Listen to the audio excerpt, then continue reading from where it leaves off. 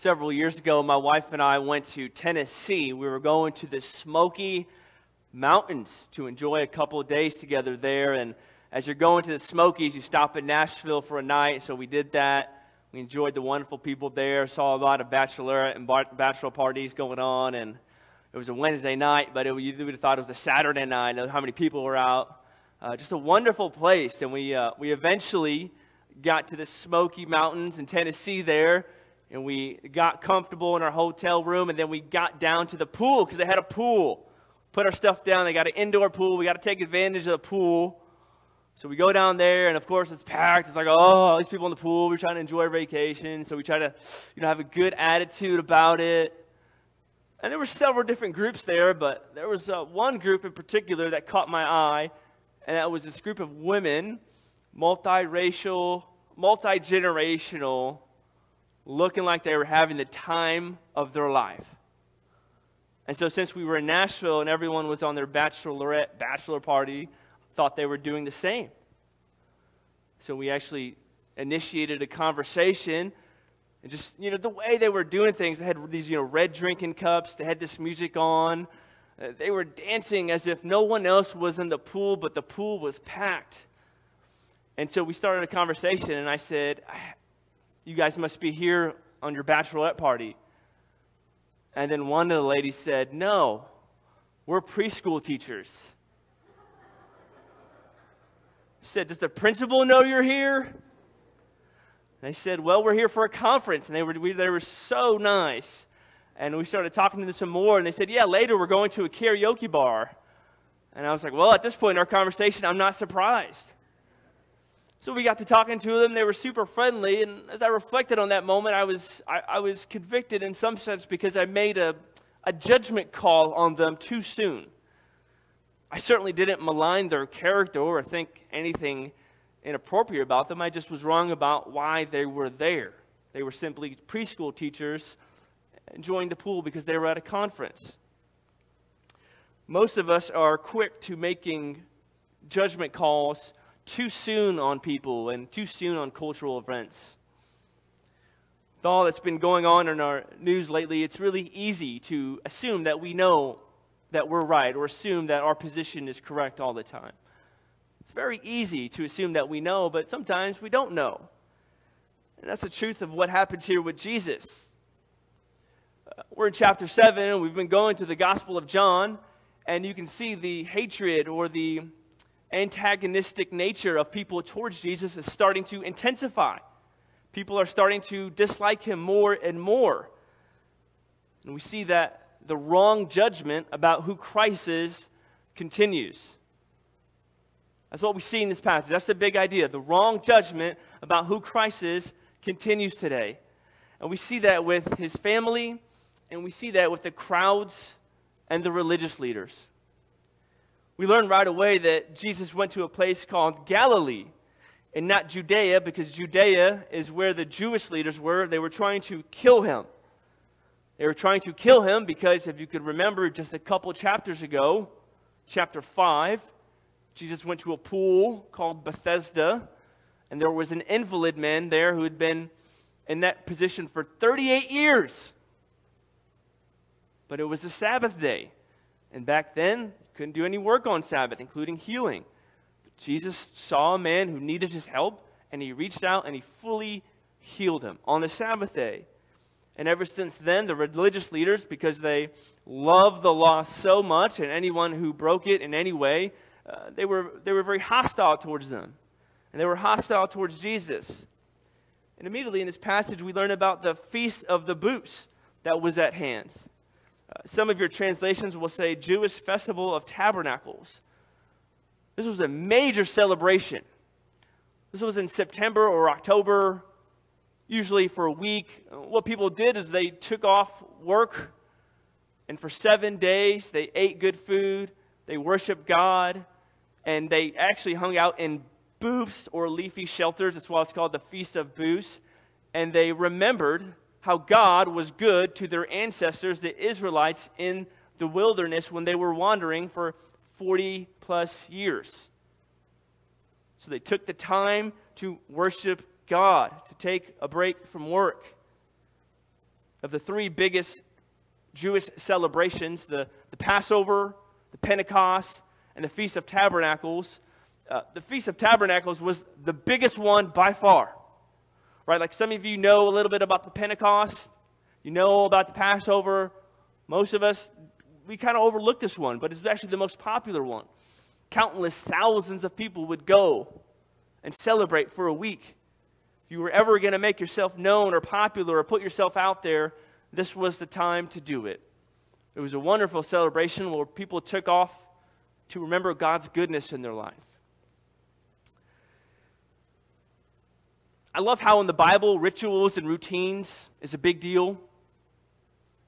We sort of kind of lost the art of routine and ritual in many places.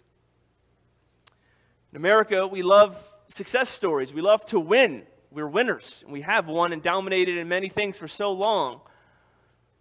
That's a good thing, but sometimes those, especially entrepreneurs or businessmen, or those in the medical field, or those who are really trying to make their life count, which is a very good thing to do. Some of you in other professions as well, you can relate to this. Maybe you've been prone to overwork and not take a vacation. So busy all the time. Sometimes, in some seasons, that's just life. You have to do that, especially in the beginning. But it's certainly not sustainable, especially not for your entire career. The lifestyle is not sustainable, and all kinds of mental and emotional health issues derive from it. We see in the Bible often the people of God taking a break.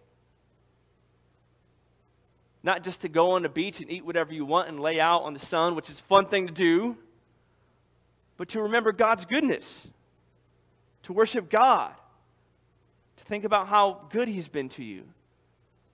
It's a common thing that people in the Bible do. We should do the same. We shouldn't feel guilty for taking our vacation, and we shouldn't look down upon those who take a personal day here or there.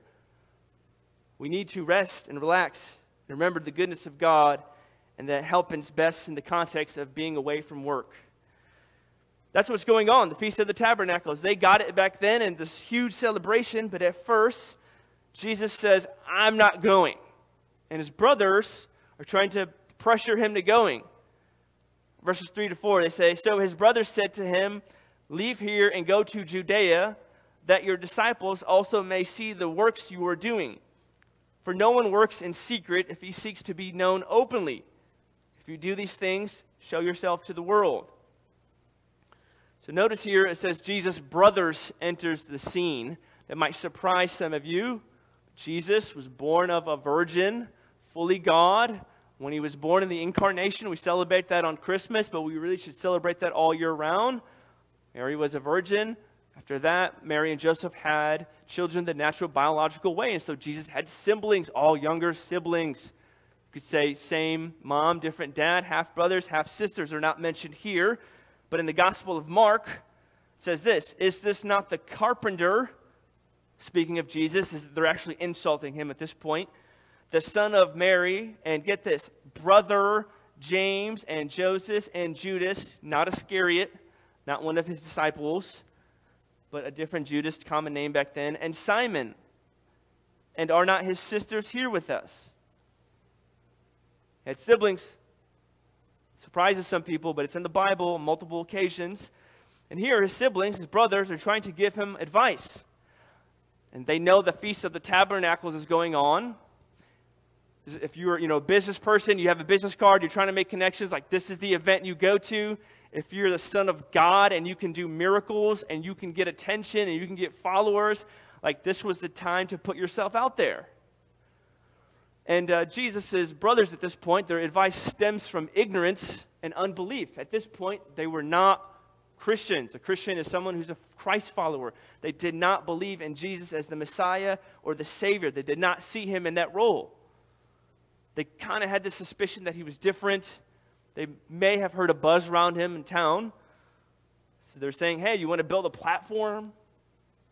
You want to blow up? Want to be famous? This is the time to do it. And Jesus rejects their advice, at least at first. He gives reasons why. He says the world, that he's not of this world, but they're of this world. The Bible says world, often it's not talking about the earth and the planets and creation, but it's talking about fallen humanity. It talks about everyone who's not a Christ follower, the way they live, worldly people. That's how the Bible talks about it. And Jesus says, I'm not of the world, you're of the world, so if you go there, they're not going to have a problem with you because you're just like everyone else. But me, I call people out on their sin because that's what I'm supposed to do in part, and reveal their need for a Savior. And whenever you do that, people tend not to like it that much. People walking in the darkness like the darkness, and they don't want the light to be turned on. They need the light to be turned on. Sometimes they don't. So Jesus says, I'm not going. He says at verse 8, I'm not going up to the feast. Verse 8. I find it interesting because later in the narrative, he goes to the feast. So one could suspect, wait, is this a contradiction? Did Jesus lie? Did John not properly record this in the Bible? Actually, if you look at the original language, the I am not going up is in present tense. So what Jesus is saying is not, I'm not going up yet. I'm not going up yet. In some original, reliable manuscripts, the word yet is in there, actually. So Jesus is saying, I'm not going up yet, not now, not on your timing, not the way you want me to do it, not for the reason you guys want me to do it, but I'm eventually going to go up there on my Father's timing. Jesus didn't take everyone's advice. Sometimes you take advice. Sometimes you have to overlook it. Not everyone's correct. And here Jesus is saying, my timing, every step, every word, every deed, everything I do is on a structured timetable by God the Father.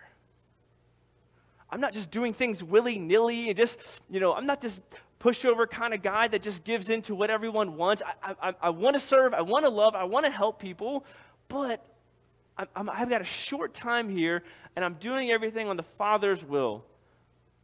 I'm going to go up, but not yet. His brothers, they had no idea who he was.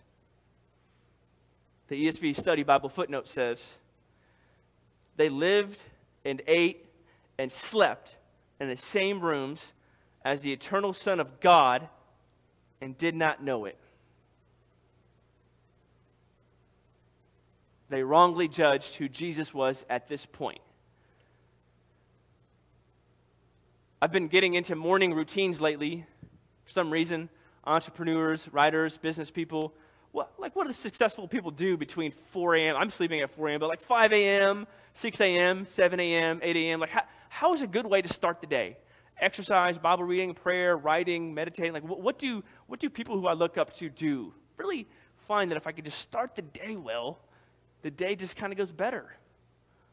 But if I start the day poorly, it kind of drags on. So the momentum, there's something there that goes on. So I'm trying to learn about morning routines and stumbled upon this website. Shiny, beautiful website. They must have paid thousands for it because it looked staggering. As one who knows a little bit about code and website design and all that, I was just blown away by this website. And these guys have a book. And if you think the website looks great, the book just grabs your attention. Like this orange, beautiful coloring and the font and everything, everything just says, buy me on the book, right, on the website.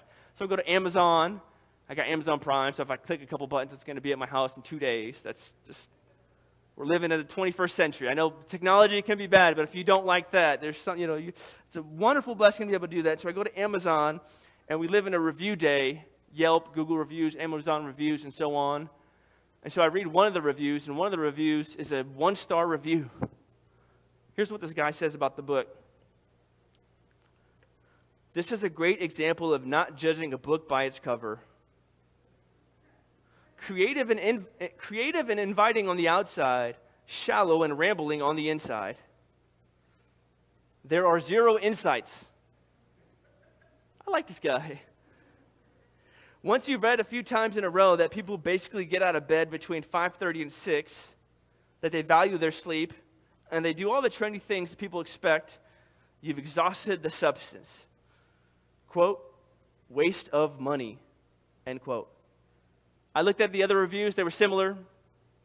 I felt, they might be wrong, but in this kind of situation, I was looking at the book, and I had high expectations, and so far, the reading other people is probably a letdown. Maybe it's not. They could be wrong. I might buy it. But based on the external appearances, I thought it was a staggering book. On the inside, other people are saying not so much. It's so easy to judge by appearances on the outside, when really the inside matters more. Who you are on the inside, being a spiritual, deep person who has a tight walk with the triune God, is more important than how people perceive you on the outside. And at this point in Jesus' life, his family did not believe in him. At least his siblings did not. And some of you here today, right now, you are a Christ follower. And some people in your family don't believe in Jesus. It crushes you. You might have children and you raise them in the discipline and instruction of the Lord. You sent them to the good schools, you told them about Jesus, and at 18 they went away to a college, 19, and they just left the church, and it's crushing to go through that. Or maybe when you get together for the holidays and you're around people, your family, your cousins, and so on and so forth, they know you're a Christian, they know you have a certain view on marriage and sexuality, they know that you believe the Bible is true, they know that you believe that there's only one way to heaven, and you feel maligned for that. You feel suffocated. They might ask, why are you a Christian? How can you believe in a God that allows so much suffering and killing in the Old Testament? How can you believe a God that you can't see? Don't you look at the culture? Don't you see how things are going downhill? Get with the program. It can be super hard to be one of the people in your family who loves Jesus, and yet someone whom you love, you know that apart from Christ, they're going to spend an eternity apart from him forever. So hard to carry that cross. I think we need to talk about that some more, because I know some of you feel that way. And I can relate to what you're going through to some degree.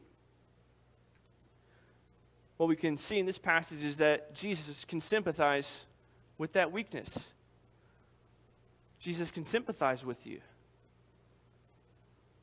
That he knows what it was like to be misunderstood. To have people second guess him. To drill him. To think he was literally insane. People were saying in this passage, you have a demon. So if you're one of those people and you're a Christ follower, but you know there's people in your family that are not, let me just encourage you to draw near to the throne of grace, to cast your anxieties and your sorrows on God. Jesus is not in heaven looking down on your prayer thinking, oh, I can't relate to that. I have no idea what that's like, but I'll try to see what I can do. No, he's the one who came down. He came down with fully God, fully man. He suffered. He knows exactly what it's like. So let me just encourage you to draw near to the one who can sympathize with you. But let me also encourage you to pray for them and not give up. Now, you're not God. You can't save anyone. So let me relieve you from the burden of feeling like you need to be the second Savior. We have one Savior. He is sufficient. Yes, you need to set a good godly example and share the gospel. And whenever you mess up, you can just kind of be honest about it. But only Jesus can save people. But never stop praying for those who don't know the Lord. Why? Because James, I read that passage earlier, he was one of Jesus' brothers, and then he became an apostle. He was martyred for Christ. He eventually came to faith in Christ. Keep praying for family members who don't know God. We see wrong judgment about Jesus from his family members, but we also see it from the crowds and the religious leaders. So we get to the point in the passage where Jesus eventually goes up to the Feast of the Tabernacles. It says, and secretly, not openly like his brothers wanted, on the Father's timing, not on their timing, to teach and preach, not to do miracles like some sort of person trying to gather attention. And we see there that Jesus was the talk of the town because as it was read out loud, they says that there was much muttering about him. That word muttering is grumbling. Philippians chapter 2, Paul says, do everything without grumbling. Now, people are grumbling about Jesus. First Peter says, show hospitality without grumbling. It's always used in a negative sense, so people weren't just sort of whispering behind the scenes. They were hostile towards him. He was the talk of the town. People were divided about who Christ was. We have this side. They said he was just a good man. And we had this side that said he was leading people astray, or as the NIV rightly puts it, he was deceiving people. That's what they thought of him. Both sides are deficient because you cannot just think Jesus was a good man. That is not good enough. Sometimes people say, I think Jesus was a good teacher, but I don't think he was God. Have you ever read his teachings? He expects everything from his disciples. Love me more than your own spouse. Love me more than your own husband and father. Love me more than anyone in your life. Give up everything for me. Carry your cross and follow me. Who says that kind of stuff? Not just a good teacher. He's not just a good man. He is a good man, but he's also the God man. So believing that Jesus is a good man, a good teacher, it's not good enough. It's certainly not going to save. One has to believe that he's the Christ, that he's God, that you have to believe in him and trust in him. The other side is even worse. It's even more antagonistic. People are saying he's leading people astray. He's deceiving people. Those are serious accusations because in Old Testament law, it said if you were deceiving people and you were a religious leader, you should be stoned to death. So now you know why there were so many people trying to attack Christ. If you speak up for Jesus, share him with the world, some people might treat you the same way. So halfway through the feast, Jesus gets there and he arrives on the scene and he starts to teach and preach. He often did his miracles in secret, but he often does his teaching and preaching in public. And as Jesus was teaching and preaching, people were questioning, how can this sort of 30-something-year-old Palestinian guy without formal rabbinic training be up here teaching and preaching? They wonder about his authority. The word rabbi means teacher back then.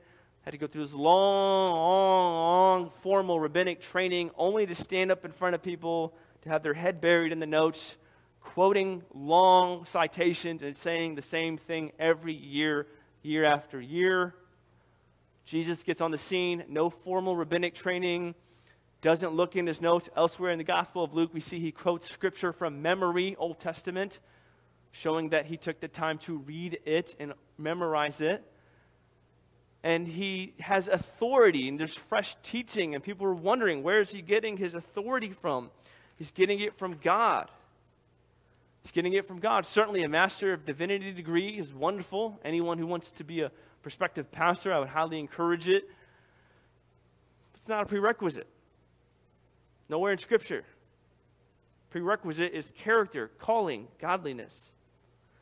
I have a peer who has several degrees and a Master of Divinity. I have another peer who's a pastor, doesn't have a college degree.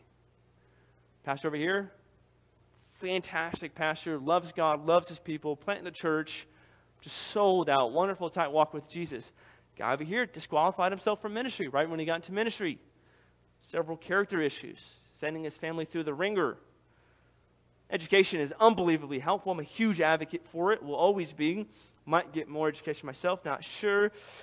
But once again, it's not good enough. One needs to have character and calling and authority from God, and that's what Jesus has. When it comes to evaluating future ministry leaders or community group leaders or children's ministry directors or people who want to serve, we tend to put so much emphasis on the outside.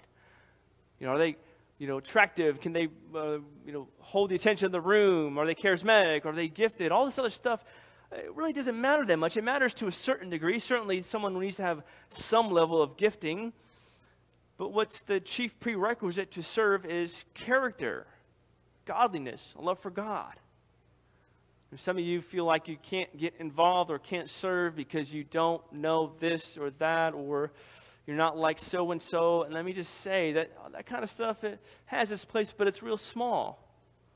What really matters more is your internal desire and your heart to serve, and God can use that, and he blessed that.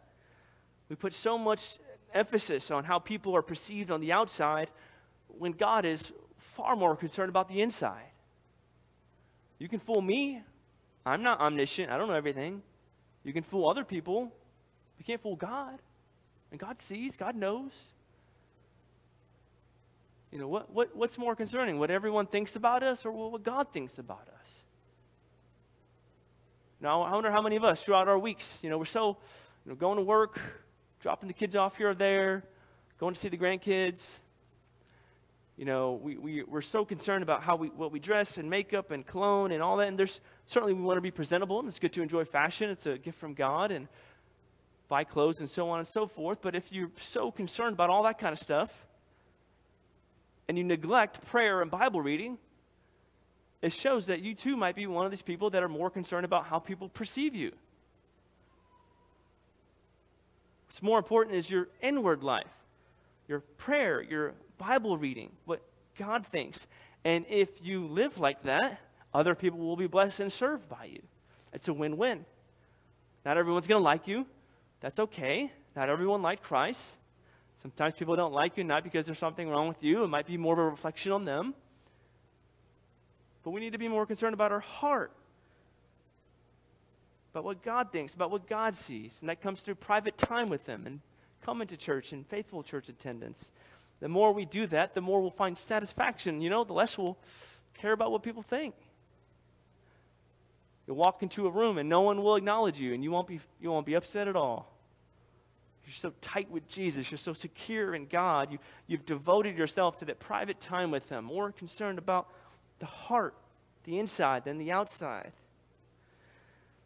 And the hostility here continues towards Jesus, and people aren't seeing His inside quite yet. They're still judging by the outside.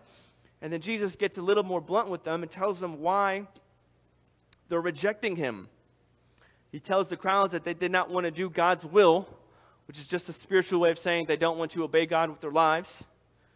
Jesus said they lack discernment, that if they were truly discerning people, they could tell the counterfeit from the actual thing, and Jesus is the actual thing, but they can't tell that yet.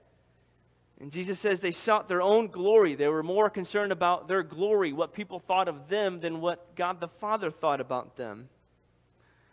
In verse 19, Jesus starts to bring up a touchy subject with Moses. Moses was their boy. Moses was their homie. They saw themselves as disciples of Moses. Moses was on the pedestal. You can remember the Pentateuch. Pentateuch comes from the Latin word first 5 books of the Bible. Genesis, Exodus, Leviticus, Numbers, Deuteronomy. Moses wrote that.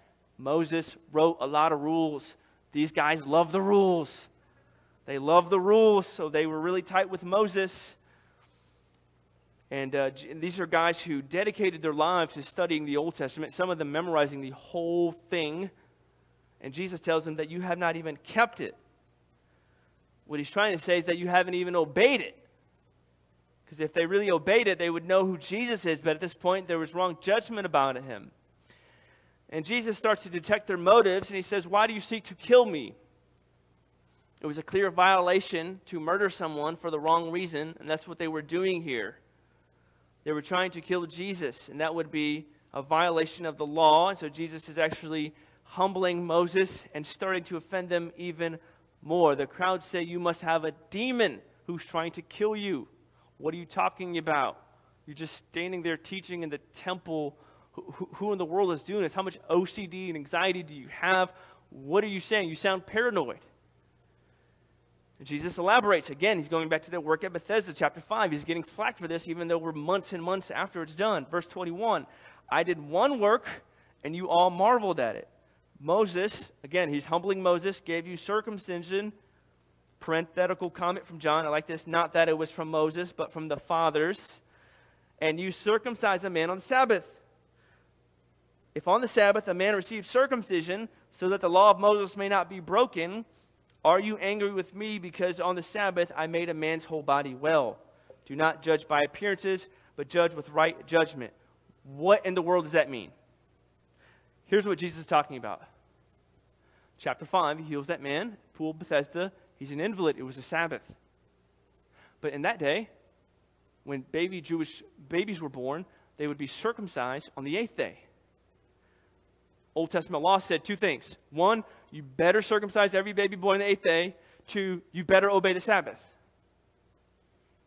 Sometimes the 8th day fell on the Sabbath. And Jesus humbles Moses again by saying, actually, circumcision came from the fathers. The father is Abraham, Isaac, and Jacob. So Genesis, actually, it was first given to them, not Moses. So Jesus is still putting Moses down a bit where he belongs to be. And Jesus says, look, if on the 8th day when the eighth day would come, they would have a dilemma. Do we obey the Sabbath or do we follow through with the circumcision? They always fell through with the circumcision. They always did it anyway. So Jesus is saying, you're criticizing me for suspending the law of the Sabbath to heal a whole man's body who has been in tremendous pain for 38 years, but you're not concerned that you do a procedural small tissue operation anyway. That's a lesser thing. I'm actually healing someone's whole body. Don't you see how you're being hypocritical? Don't you see how you're using the law inconsistently? That's what Jesus is saying to them. Sabbath was created for man. Man was not created for Sabbath. By breaking the Sabbath, Jesus is showing he's above the Sabbath because he's God. Story of the Good Samaritan. If it's the Sabbath day and you see someone in pain, do you say, oh, it's a Sabbath, the law says I shouldn't help anybody? No, you help people still. So Jesus was showing them that their use of the law was misguided. He says, do not judge with appearances, but judge with right judgment. Jesus is reminding the religious leaders that's what they're doing. They're judging him with the wrong judgment. Notice, Jesus doesn't say all judging is bad. He doesn't say that at all. He says judge with the right judgment. Probably the most popular Bible verse right now in all of Scripture is Matthew chapter 7, verse 1, where it says, do not judge or you too will be judged. Probably the most famous Bible verse right now. It used to be John 3:16. For God so loved the world that he gave his one and only Son, that whoever should believe in him should not perish but have eternal life. You see the guy at the football game with the John 3:16 banner. And that was the most popular verse for decades in America. Here in the past 5-10 years, it's switched to Matthew 7:1. Don't judge. Don't judge me. Do not judge me, or you too will be judged. As one pastor says, former pastor, many people who say, only God can judge me, live like he won't. Jesus never forbids all kinds of judgment. That context in Matthew 7:1 is hypocritical judgmentalism.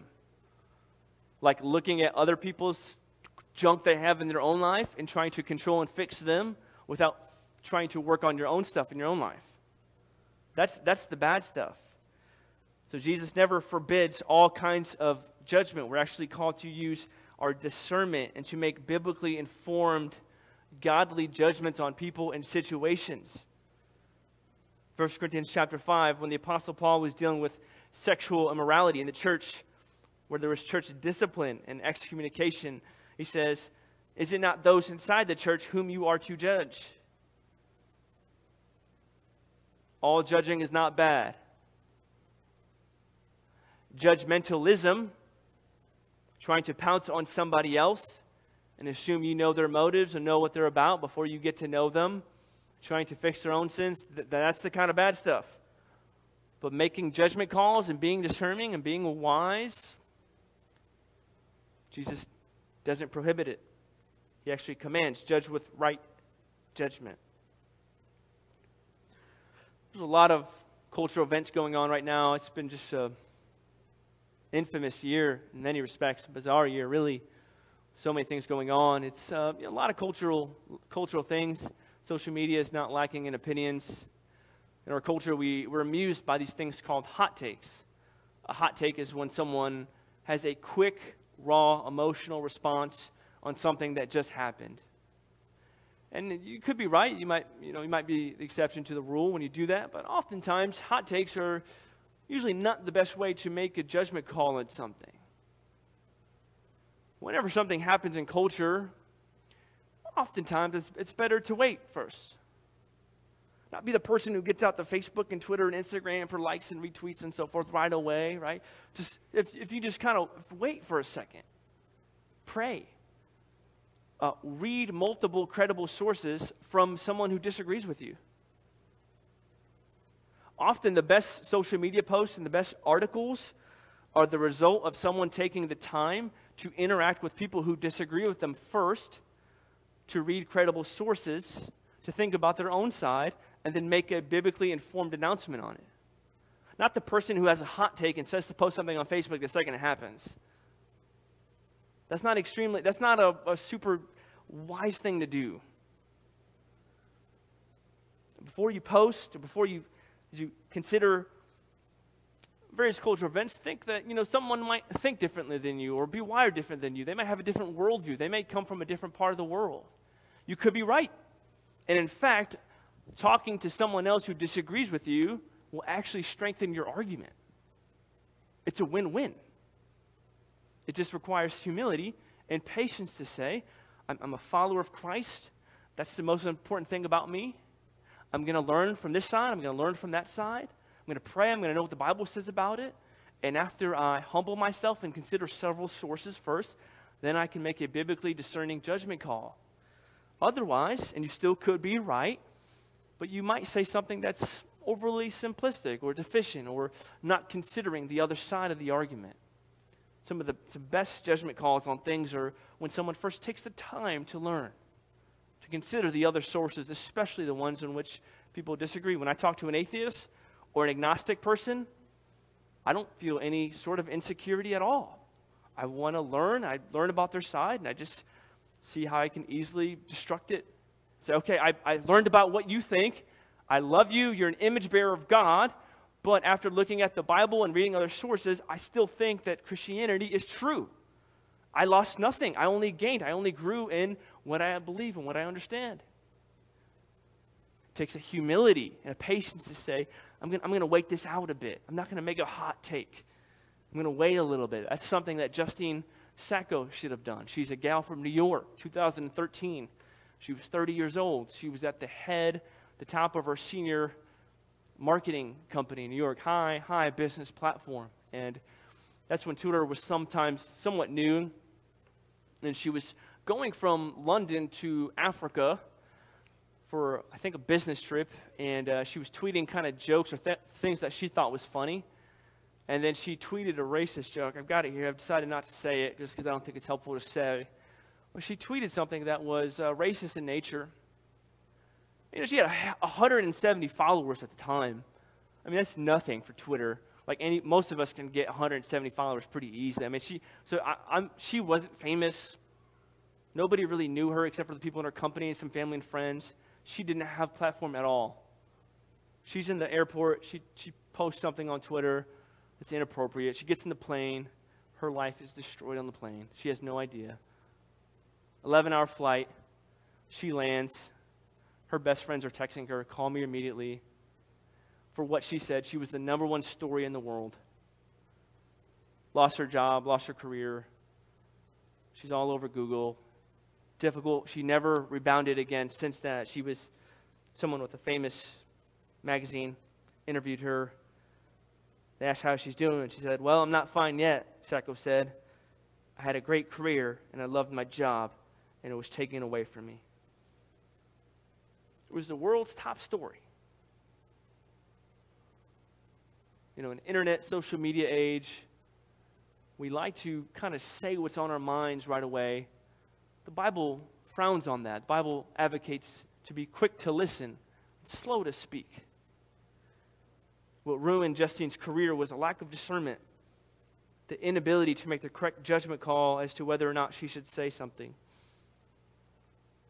One tweet probably took her 20 seconds to write. Career's done. As you consider the times we're living in, things on social media, things that people say at work, if you're a follower of Christ, consider that your first and foremost agenda is to the King and the kingdom. To wait, be patient, consider other sides, and then you'll have the ability to make a better judgment call. Ultimately, Jesus is not just Savior, but He's Lord. He's Lord.